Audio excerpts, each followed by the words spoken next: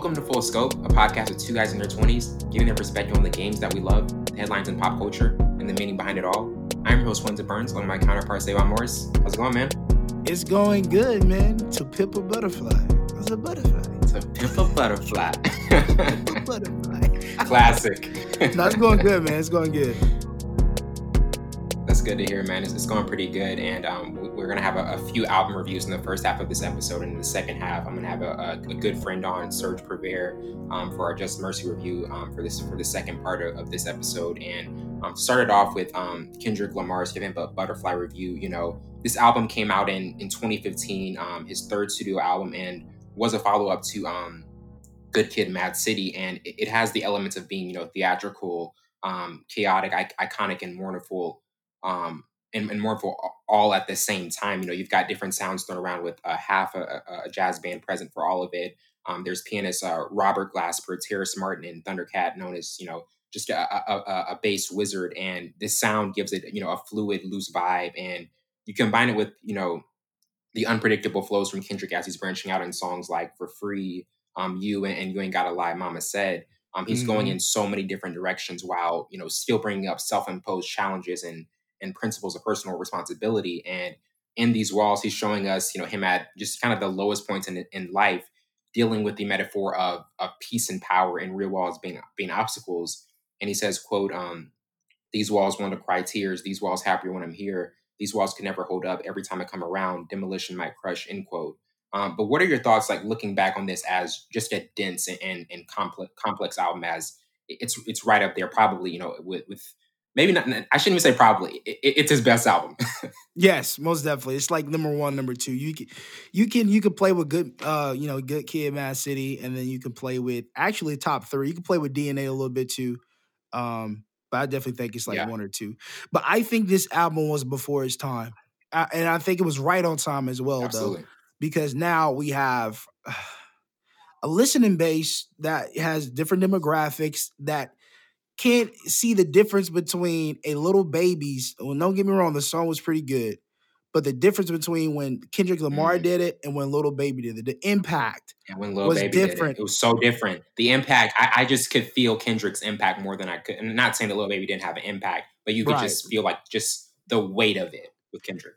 And then I saw a couple posts, people like, nobody said anything with J. Cole, Kendrick Lamar were talking about these things, and Joey Badass was talking about these things, but they said it was said differently. It was a different approach. And I thought, I was like, Right. Kendrick Lamar did a different approach too, because he gave you the one thing we preach about when we talk about music is the growth and being able to progress in your music. This album showed Kendrick Lamar's awareness. It showed his humility. It showed his anger. It's just being sad about being black, but also being empowering about being black. And within this album was super crazy. It was a black anthem. It really was a black anthem album. Absolutely, he gave us back power in the midst of police brutality and kids getting killed. Trayvon Martin at the time I think it was like a little before Trayvon Martin, or after Trayvon Martin. Brown. It's just like those different places in America. It was right on time, but it was before his time. Just thinking about, they said it was a different approach and a different impact for Little Baby, and that just really put things in perspective. How different people think. Kendrick's never afraid. Kendrick's never afraid to address those topics. No, not at all. Not at all. And his whole career has been based on that. It was an interview I watched, and he was like, "I make music for college kids and people in jail because they got the most time to listen to my music." And I was like, "Yo, wow. That's crazy." That's crazy. It might seem light to some, but so for people to really listen to what he's talking about, you have to be at a point where you just still. I know college life is busy, but you still have time to be still. In jail, I mean, you can't do anything but listen and read and doing things like that. You're not having any distractions. That's the biggest thing. So his music, man, this whole album was, it was before his time, but it was right on time. Yeah, it was a masterpiece. Yeah, absolutely. And Kendrick Lamar is just one of the most influential artists of the decade. He's a completely honest storyteller, and just his core sound and values have never been compromised. His influencers and predecessors like Mos Def, Tupac, and DMX had the record sales that were notable, the the Billboard chart rankings and critical praise, but not as embraced as Kendrick has been with being, embraced in the mainstream music machine and also the radio.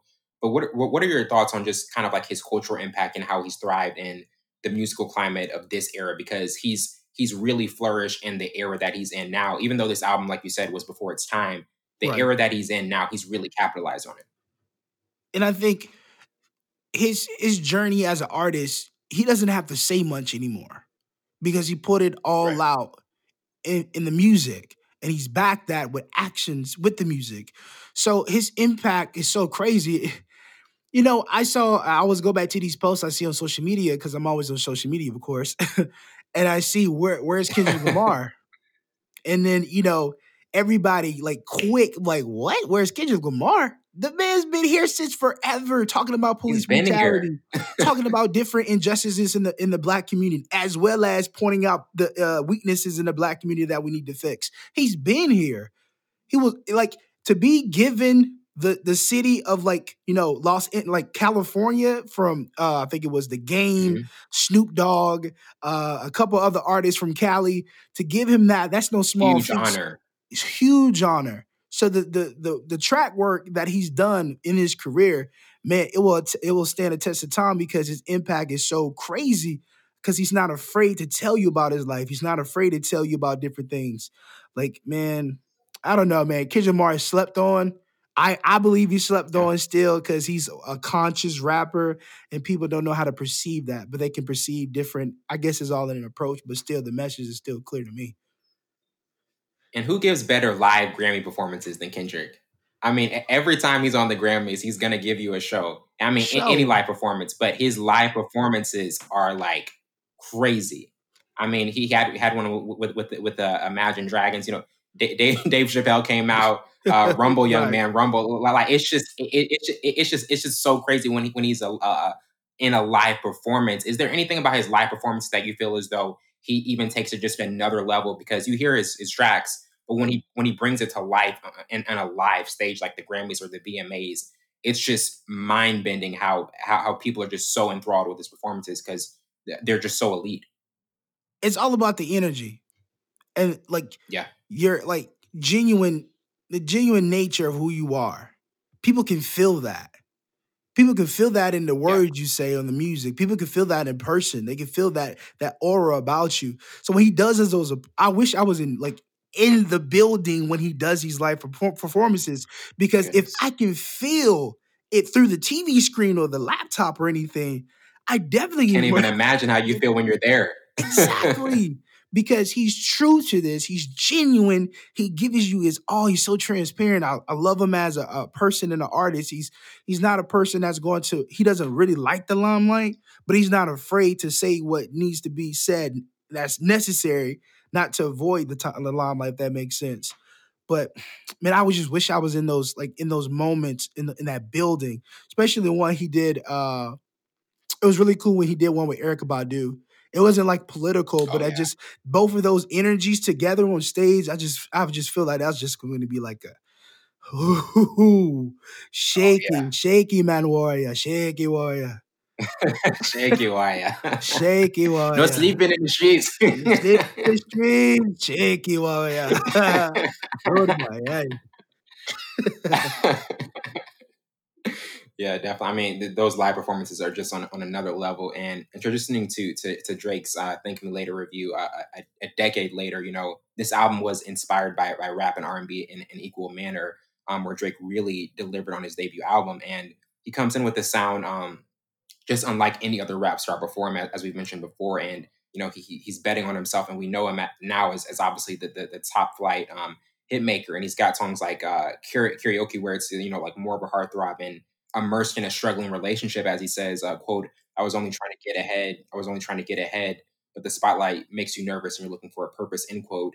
And then you've got some of the slow jams like Shut It Down with The Dream, and then the smash hit in Fancy with T.I. and Mary J. Blige. And then in Light It Up with Jay-Z, he says, end quote, quote, that they always tell me nobody's working as hard as you. And even though I laugh it off, I mean, it's probably true. So while my closest friends out partying, I'm just here making all the music for the party too, end quote. But even though so much of rap is kind of like found in struggle, and Drake grew up in a affluent Toronto suburb. His parents split up, when he was 3, and there's always an emotional struggle that you can still spot in some of these tracks. But Right. what are your thoughts on just the packed A-list features he had on this debut album? Because like my brother, Tyler, he was talking about our episode that we did with the rankings, and he said he loved the episode, but one of the things he was surprised that I left out, Thank Me Later, and looking back at it, like it's a crazy Drake album, because you look at just the features that he has, how strong his tracks are, and when he's just starting off with this debut album, Right. and also kind of like, what are your thoughts on looking back at this a decade later? I'm. It's funny you mentioned that, because me and AJ, Anthony Bro, we did a mashup with versus Thank Me Later versus, I think I took I took Nothing Was the Same.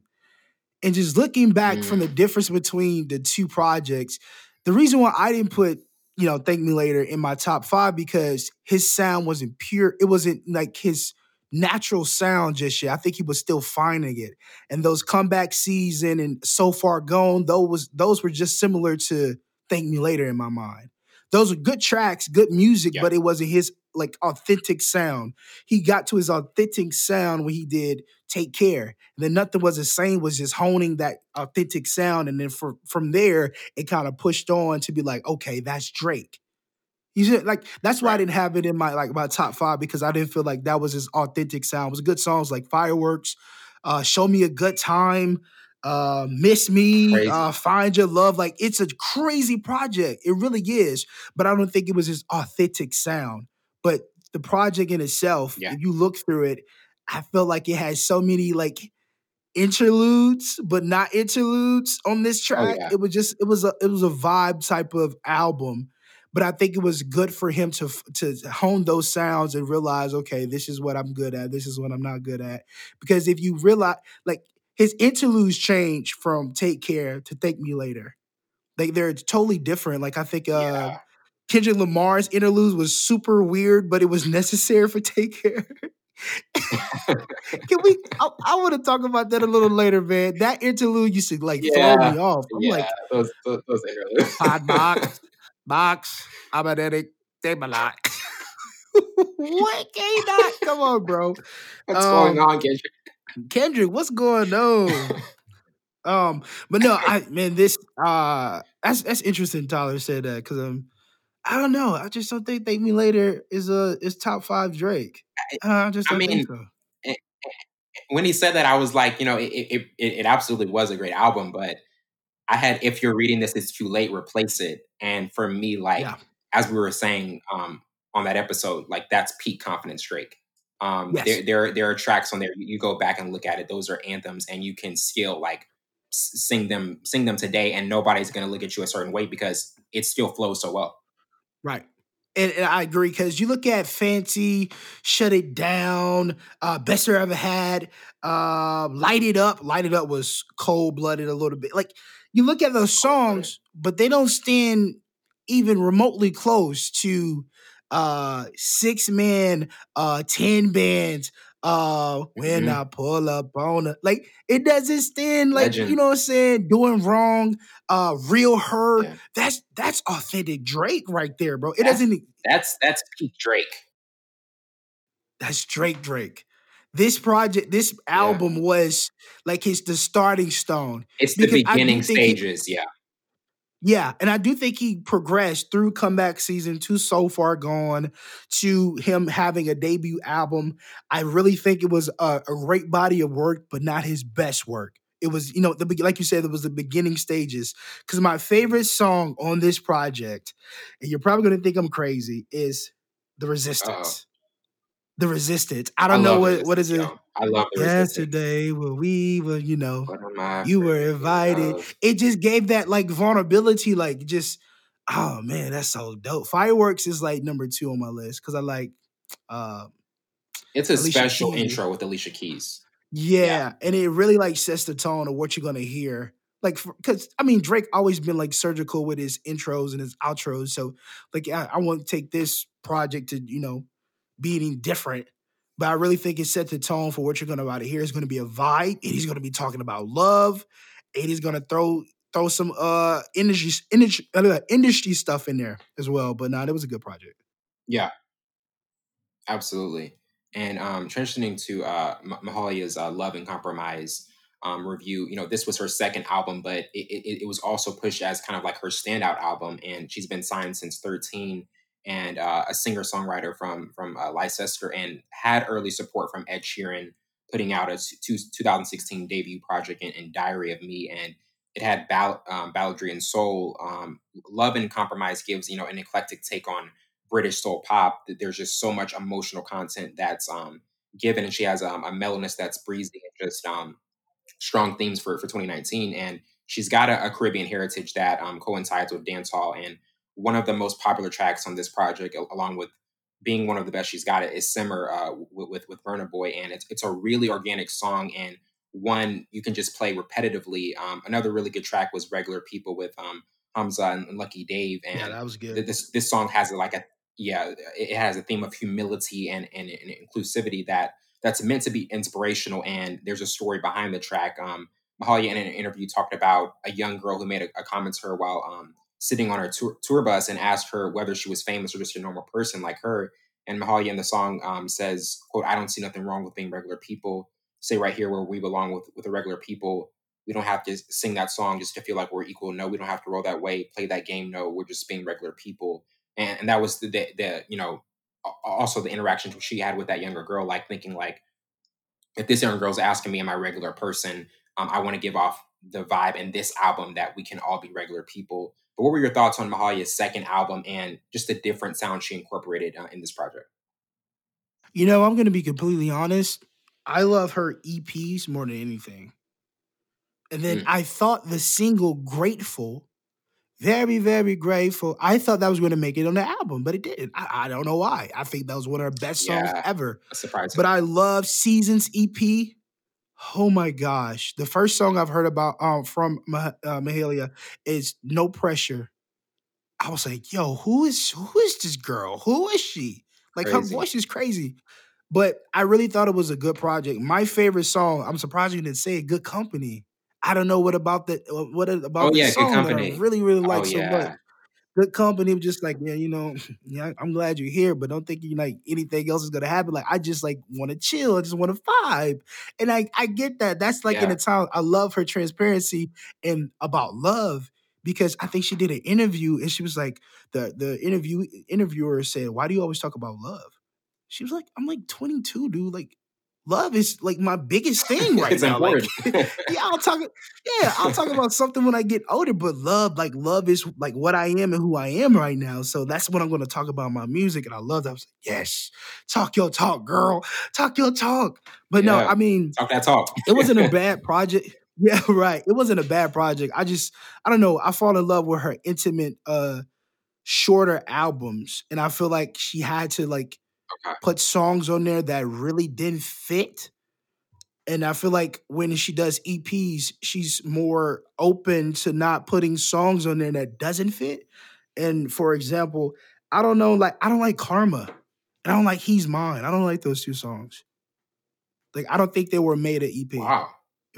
I don't know. What in particular did you not like about Karma? I don't know. It just didn't. It's not the flow. It was like, it flows well with the album, but it didn't like stick out to me. Mm-hmm. Like, like those songs you mentioned, like Simmer, Good Company is, I feel like that's her best song on this album. I don't know. But Regular People, those songs, like, after I'm done listening to them, I'm like, yo, forget everything else. Let's go back. Because if I know if a song is really good and I'm listening to the entire album, I'll double back twice. Or well, let me give you like that was process. Simmer was the first song that I heard from this project. I was listening to it with Tyler once, and he played that, and I was like, "Yo, is that on her album?" And he was like, "Yeah, that's one of her best songs on the track." I mean, that's one that you just have to go back and listen to, because, like you said, it's one of the top 3 songs on this project. Most definitely, and I think I saved that song first. I saved Good Company first. I say Regular People, and I think I say Hideout. I like Hideout. I like that as an intro song. Those are first songs. That's a strong intro. Yes. Those are the 4 songs I don't like add the entire album just yet. I'll add the best songs and then I'll feed off those 4 songs. I was like, well, maybe some other songs on the album are really, really good. Unless you like Drake, J. Cole, Kendrick Lamar, and some other artists. But like you're an artist I know I don't listen to all the time. I'm not gonna put your whole album on there. I'll make you work for it. Yeah. I'm gonna make you Your work album, for it. your album has to be special. To get the entire thing on there. It has to be special from beginning to end. Like Janae's, like her whole Yes. albums are on there, hands down. Like I'm Jhené Aiko. vibing Oh out. yeah, Oh absolutely. yeah, but yeah, I thought it was a good project. I just felt a couple songs she never made the cut, and I'm pretty sure it was other songs that didn't make the cut, but those like 2 in particular, Karma, He's Mine, wasn't like my favorite. Hmm. Yeah, definitely. And she had just a lot of highlights in this album from what you did with the collaboration with LMA, Square One, and even the intros. We were talking about Hideout, which was a very strong opener. But we were talking about this like maybe about a month ago with Georgia Smith, and just what we're looking forward to see from her develop in her career. But with Mahalia, like what in particular do you want to see more of from her in her career, or just kind of like some elements you think she can continue to grow in as she's just starting off like really strong? That's tough. That's really tough. Oh man, that's really tough. And I I knew mean, this question was it can also be a continuation. It can also be a continuation of what you're seeing, like what you see from her that you kind of want to continue to see. continue to talk about love. And I'm Yeah. biased because I love hearing music about love and anything, different concepts and different melodies about love. If you can find a different angle on love, like I'm going to be glued in. But I feel like Hmm. as an artist, she's already solid. She doesn't need to work on anything. She's already solid. Like she Yeah. grew her fan base from like I feel like she started growing at like 17. Now she's like a household name because everybody like, yo, do you know her? Do you know her? I'm like, yeah, man, I've been on since Yeah. 2017. What up? You're late, bro. I've been I on. put, I put you on her, bro. So like, yeah, I love her music, and I feel like she's solid. She's a solid singer, performer. I've seen a couple of her videos, maybe because you always can be better in your performances. So I haven't like seen her in Hmm. person or seen like longer video. I just seen snippets on her IG. But probably like become a better performer because everybody can improve in that. But her music, her singing, her melodies, her concepts are solid. I don't think anything should be changed with her. Yeah, absolutely. I definitely agree. Well, we're going to take a quick break. We'll be right back for our movie review.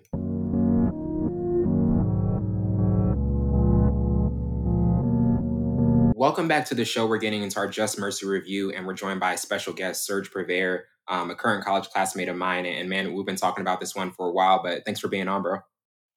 Hey, it is a pleasure to be here today. Thank you so much. Yeah, absolutely. And to get into the overview for Just Mercy, Just Mercy is a 2019 American legal drama film directed by Destin Daniel Cretton, starring Michael B. Jordan, Jamie Foxx, Rob Morgan, Tim Blake Nelson, Rafe Spall, Kieran Kendrick, and Brie Larson. It's about the true story of Walter McMillan, who, with the help of Brian Stevenson, a young defense attorney who appeals his murder conviction. And it's also based on the memoir of the same name written by Stevenson. It had a budget of $25 million, brought in 50.4 million in the box office, and had an 83% rating on Rotten Tomatoes. Jamie Foxx also received a nomination for Outstanding Performance by a male actor in a supporting role at the 26 Screen Actors Guild Awards. And just how the film dramatized real life injustice with solid performances, a consistent direction from Destin Daniel Cretton, and there was just so much urgency tied to the storyline. Serge, what were your initial thoughts of the film as it personalized the struggle against the injustice and the chronicles of one activist lawyer? So when I watched the movie, honestly, I would say that there was a lot of seriousness dealing with not only the injustices at their time, but it got me to reflect on what is happening today.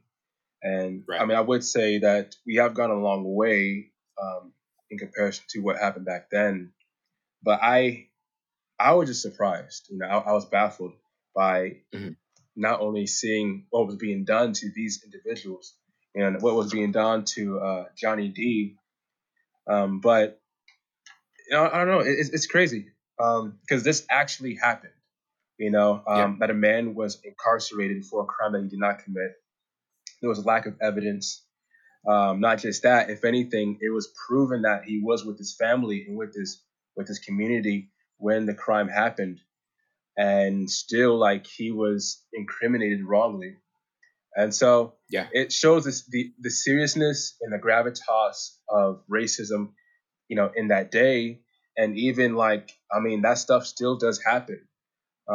Praise God, not as much as it was before, but it does happen. And so, yeah.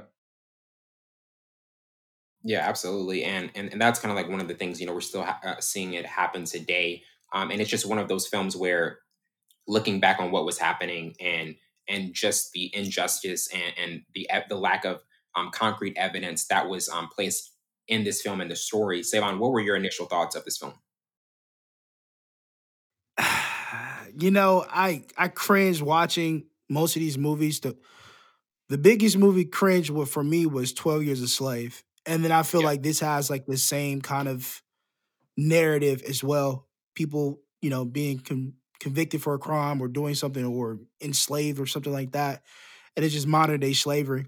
And when I watched this film, I had to, be mindful of just the knowledge and what I'm going to see throughout this film. So I won't, be I could be angry, but I, won't hate a certain race or, do the same thing they did to me, just trying to, seek that knowledge.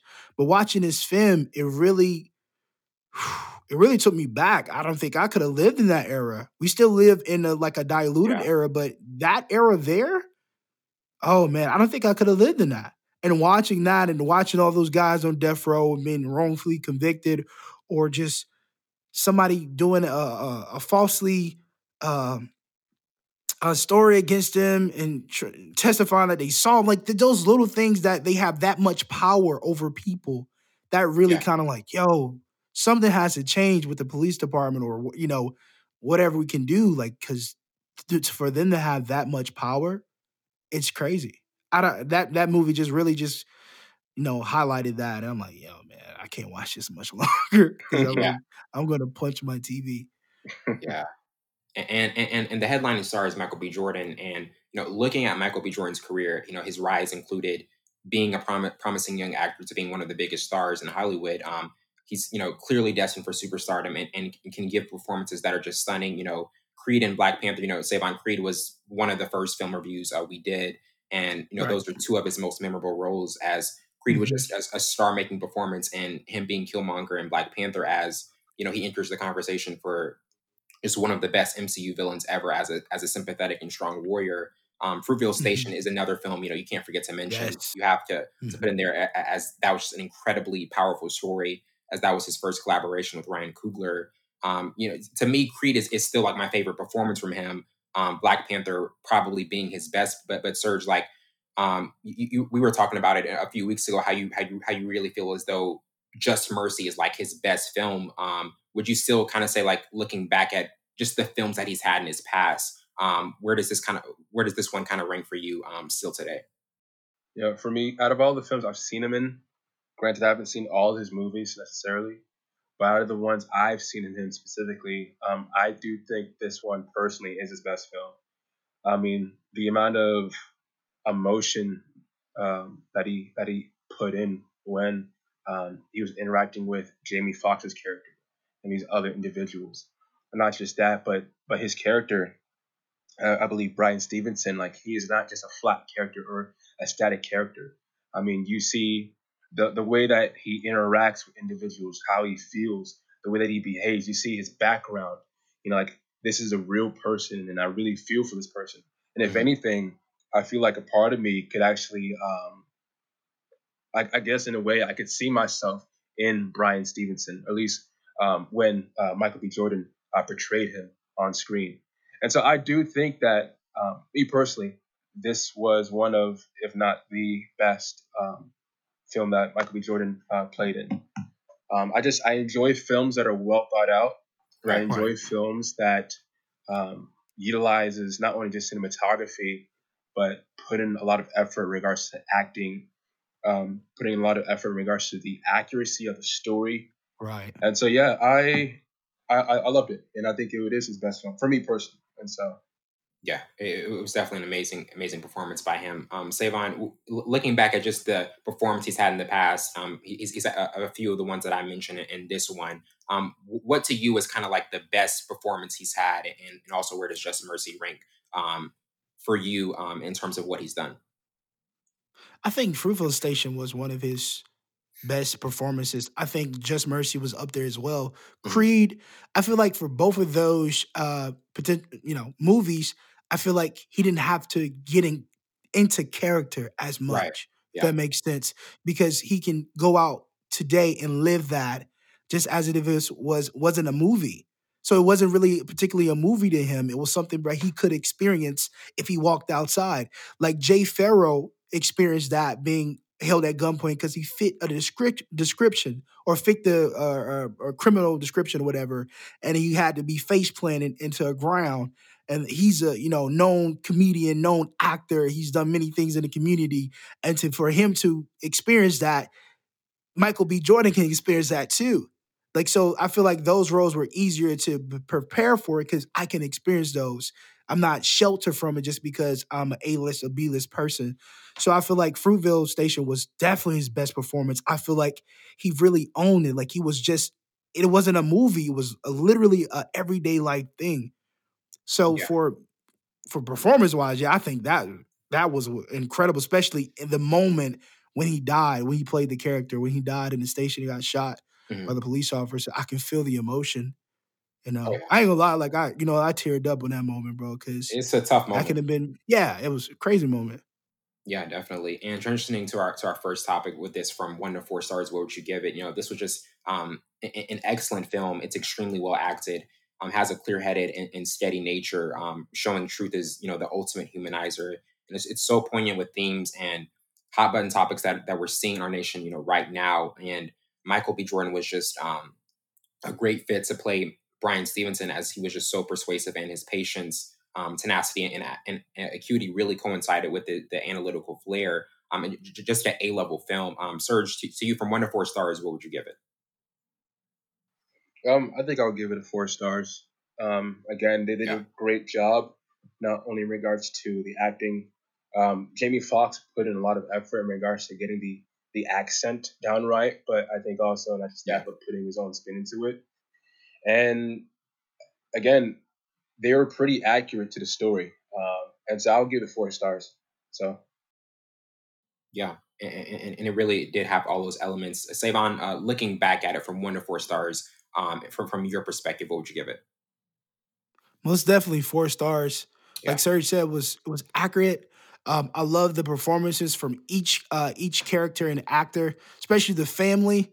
I like how they added the joke at the end to kind of lighten the mood because that's realistic. In a black family, you're not always serious, even when in a serious matter. So she was like, exactly. I was okay, I'm skipping steps. I'm skipping steps. No Skipping problem. steps.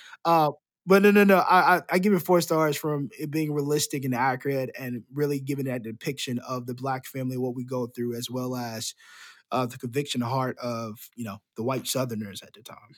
Yeah. And transitioning to favorite character, for me, Walter McMillan, played by Jamie Foxx, this character is obviously at the center of the storyline with being wrongfully convicted, and is just a hero when it comes to highlighting the importance of fighting for the truth and keeping hope. And there's just so much grace and empathy that is still brought by Jamie Foxx to this role.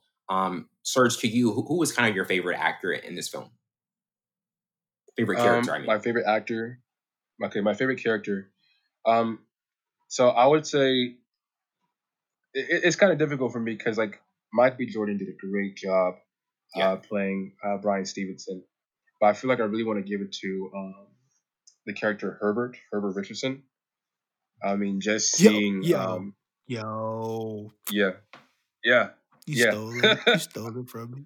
You I'm stole it sorry, from me. I'm sorry, I'm sorry, but just seeing just the amount of emotion, yeah, the distraughtness that this man was going through. I mean, just imagine like you fought for your country, and then you did something wrong, and you wind up on death row, and they're gonna kill you. You're gonna die, and you can't do anything about it. and just seeing the pain, not only the pain that he knows that he's going to die, but also the pain of like what he experienced in war, and it's still affecting him to this day. You know, not to this day, but in the movie, it was still affecting him throughout the movie. And so like this character for me, like it hit me the hardest, you know, just seeing him. And so I would say he's probably my favorite character. Close would be like Bryan Stevenson, but yeah, I think Herbert would be my favorite character. Yeah, and Taiwan, you're just talking about how that was kind of the one you had in mind too. Like what in particular, as Serge was saying, to add on to it about his like performance, just kind of like stick with you the most. He, man, great minds thinking like his performance was so heavy but seen as light. And I say that because if you really look at who he really was, he's a splitting image of the guy. I looked the guy up. Whoever casted him did a great job. He looked just like him from head to toe, mannerisms, all that stuff. So his performance, I like the way he was the balance of the three between O'Shea and Jamie and those guys in that cell. He was kind of like the middleman. He balanced everybody out. He knew what he did was wrong, right? And he didn't want to put the bomb there. But I feel like his performance was so like didn't go unnoticed because he had the stutter right. He had like the way he moved, the way he looked, the way he just interacted with everybody. You knew something was wrong with him. Like I just love the performance because he was a supporting actor. He wasn't even the main character. But I feel like it's them highlighting him for that stint. Because a lot of people probably are like, we're not going to highlight him. We're not going to highlight the relationship he had with, but I'm glad they did. He kind of like, gave that balance between the relationship with the three guys. Transitioning to most memorable scenes, and our co-host Savon Morris had to leave real quick, and me and Serge are going to close it out. But some of the scenes that I had were starting off with the first trip to death row, and that's the opening of the film with Bryan Stevenson delivering news to a death row inmate, and tells the inmate he won't be executed that year, and he's relieved. And they have a friendly conversation until the inmate is unnecessarily and violently dragged away by guards, and that moment, just sparks something within Bryan, and he realizes who he needs to fight for. Also visiting Walter's family, and Bryan visits them to really convince Walter that he's there to help. And you see all of Walter's family, friend, and neighbors are still standing by him all these years later, despite being ignored by authorities. Another scene visualizing the trees, and that's where Herbert Richardson, played by Rob Morgan, a war veteran suffering from PTSD, who was on death row for planning a bomb in his neighbor's house and killing them. He's consumed with guilt, and the night before his execution, he has a panic attack, and Walter claims him by having him visualizing trees in the forest. And this is also Walter's method for escaping the prison walls in his mind.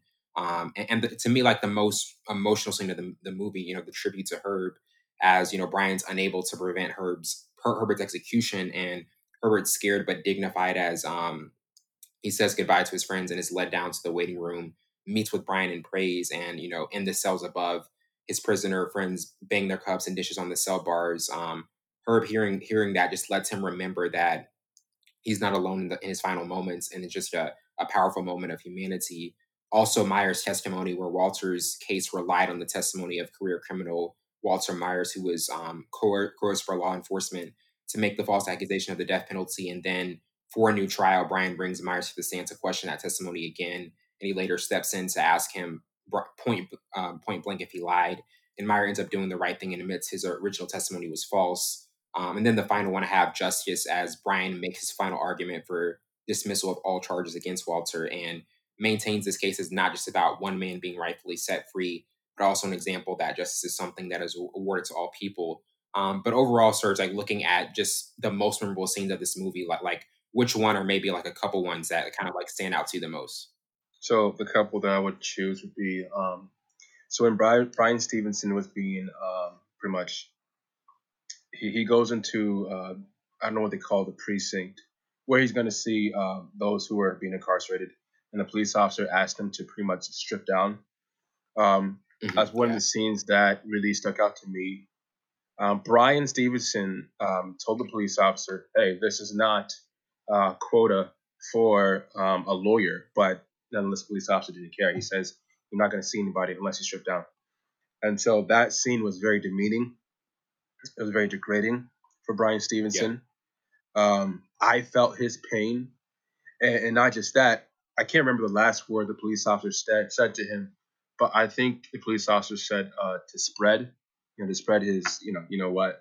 And Right. the police officer was joking, but when he stated that, that really bothered me because like he treated the lawyer as if he was a criminal. Mm-hmm. And so that was one scene that stuck out to me.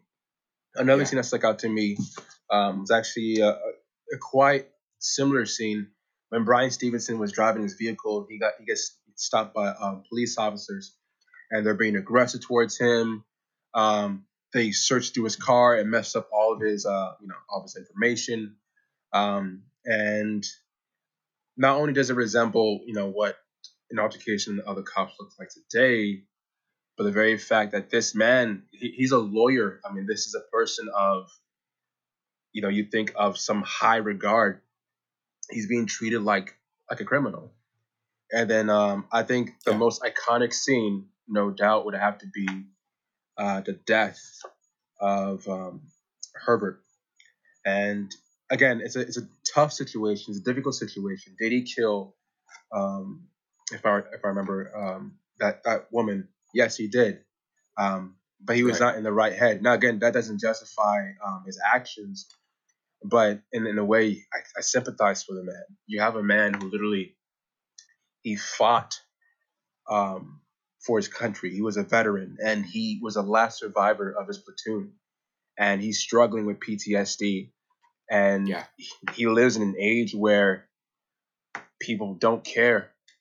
And not just that, but the very fact that you would think that people would give him like an ounce of sympathy, even though they may not portray it in the movie because there's a lot of variables involved in regards to his interactions in real life. The very fact that he's put on death row and he's struggling with his PTSD. It's a very sad thing, and so I sympathize for him. And what's really interesting was one of the police officers that struck him down. You can actually see a change of heart. If I'm getting it right, I think that was the same police officer that asked Bryan Stevenson to strip down. And so that was a really interesting scene where when the police officer was strapping him down, you see in his face that he feels as if like there's something wrong here. And then of course when Herbert died, the moment that he was shocked by electricity, he shook, and the room full of individuals watching him, they also shook. That was an intense moment. I felt emotion within me. I felt pain within me.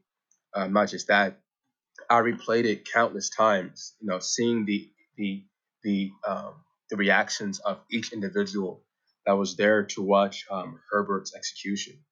And so for me, that was the most iconic scene, definitely. Transitioning to most memorable quotes, I had a few with first of all John McMillan quote. It's not just that; it feels like they put us on death row too. End quote. Brian quote. I know what it's like to be in the shadows. That's why I'm doing this. End quote. Heard you the only one who cared enough to fight for me. End quote. Brian quote. I personally believe it's never too late for justice. Eva, when your family is hurting, you're hurting. Another one from Brian. We can't change the world. Only ideas. We need conviction in our hearts. Just out of the quotes, because there were so many that were like kind of like gripping and really memorable. Which one was kind of like the top quote or that really kind of signified what this movie was? I would say Bryan Stevenson's speech near the end of the movie. And the reason why I say that is because he summarized what justice is supposed to be. And not just that, but I mean, again, you see his purpose for defending this specific individual, for defending, Johnny D or Walter McMillan. You have an individual who is incarcerated for a crime they did not committed. But not just that, his people, his community knows this. They know he was innocent, but they can't do anything about it. Yeah. And so the very fact that Bryan Stevenson was willing to sacrifice not only his time and his efforts, but also possibly his freedom and his life, he summarized his purpose of doing so in that speech, and he did a wonderful job. And so I think that speech would probably be one of the greatest quotes in the movie. And so, Yeah, absolutely. And transitioning to favorite part about the storyline, to me, just how it highlighted the justice system and bias and how bigotry interfere. It was just a very strong merging of elements and delivered, as we've talked about just over the course of this episode, a powerful legal drama. But to you, in terms of the storyline, what was kind of like your favorite part about it, or the thing that you felt like just was really highlighted well about this particular storyline? I would say one, the very fact that I forget the specific organization Brian Stevenson was working under, but the very fact that not only was Johnny D or Walter McMillan, not only was he exonerated, Mhm. but through the work of Brian Stevenson and his coworker, I believe her name was Eva Ansley, they were also able to Yeah. exonerate, I think, hundreds of other individuals who were wrongly incriminated. And so that aspect Mhm. I thought was very wonderful because you see these individuals, they care about these people, and you see their heart that they want to right the wrongs that was done to men who were prosecuted for a crime they never committed. And Mhm. they went to work. They went to work and they were able to help. If I remember, I think over 100 individuals. Yeah, it was. Yeah, absolutely. In transitioning to our last topic, for every movie review that we do, we ask our last question. 10 years from now, is it still watchable and intriguing? This is one of the earliest movie reviews we've done. With it being, it came out in 2019, and it's just so poignant, so relevant, and especially what we're seeing today, and just all of the social injustice that's going on, the killings, the police brutality that's infused in our society. Like to you, 10 years from now, this is still. Do you still feel like it's going to have the same impact that even it does have today? I'll say most definitely. Most definitely. Yeah. I mean, what am I to say? Yeah. It deals with a difficult issue, a difficult topic, and again, when it comes to issues of racism, it affects everybody, Hmm. either positively or negatively. And so this is something that we've been dealing with not only ever since the foundation of this nation, um, but it's something that we've been dealing with as mankind as early as can be. And we see aspects of racism in the Bible. You know, there's hostility between Jews and Gentiles, the Samaritans, and we see an issue of racial prejudice, especially in the book of Galatians. When Peter he would depart from the Gentile believers because he was in fear of what the Jews would think, and Paul rebuked him. And so racism has always been a touchy subject, but I do believe that this movie is still relevant. Even it will still be relevant even in a few years from now because it deals with this particular issue. Absolutely. And before we close it out, we were talking about Michael B. Jordan in the beginning. Another major star, Jamie Foxx, just a supreme entertainer of our era. And, won the Oscar for Ray. He was a quarterback in Any Given Sunday. Was also in Collateral with Tom Cruise. Has had so many amazing films. And a stand up comedian. Just in so many different things. Like to you, like it is in terms of what he's done, and also just the fact how he was able to play a relevant role in this film, being just such a high A-list actor. Just kind of what are your thoughts on what he's done in his career, and also just how he was just able to deliver a powerful role? Yeah. So Jamie Foxx as a person, I mean, he's a talented man. I mean, he can act, he can Yeah. sing. I remember watching some of his comedy skits where he just has a piano and he would just sing random songs like the Hmm. Brady Bunch. He'll make his own songs, and Yeah. he's a gifted man. I mean, I remember the Jamie Foxx show, just Yeah. all of that, and he really did a good job with this movie. I mean, he did an amazing job. Not only did he look like Walter McMillan, if you actually see the side by side comparison, Oh, yeah. Definitely. but down to the accents, the Southern accents, you know, Nailed it. the mannerisms. There's a scene where Michael B. Jordan's character, he's talking to Walter McMillan, and Michael B. Jordan, he's making all these statements like, I'm gonna try my best to help you out, and literally like you see the frustration in Walter's face, and he like smacks the table, and you just feel the intensity of that moment, all that frustration bottled up, and he's like, look, you're not gonna help me, man. These people, they don't care. Yeah, he's like, it's you're not gonna work help out.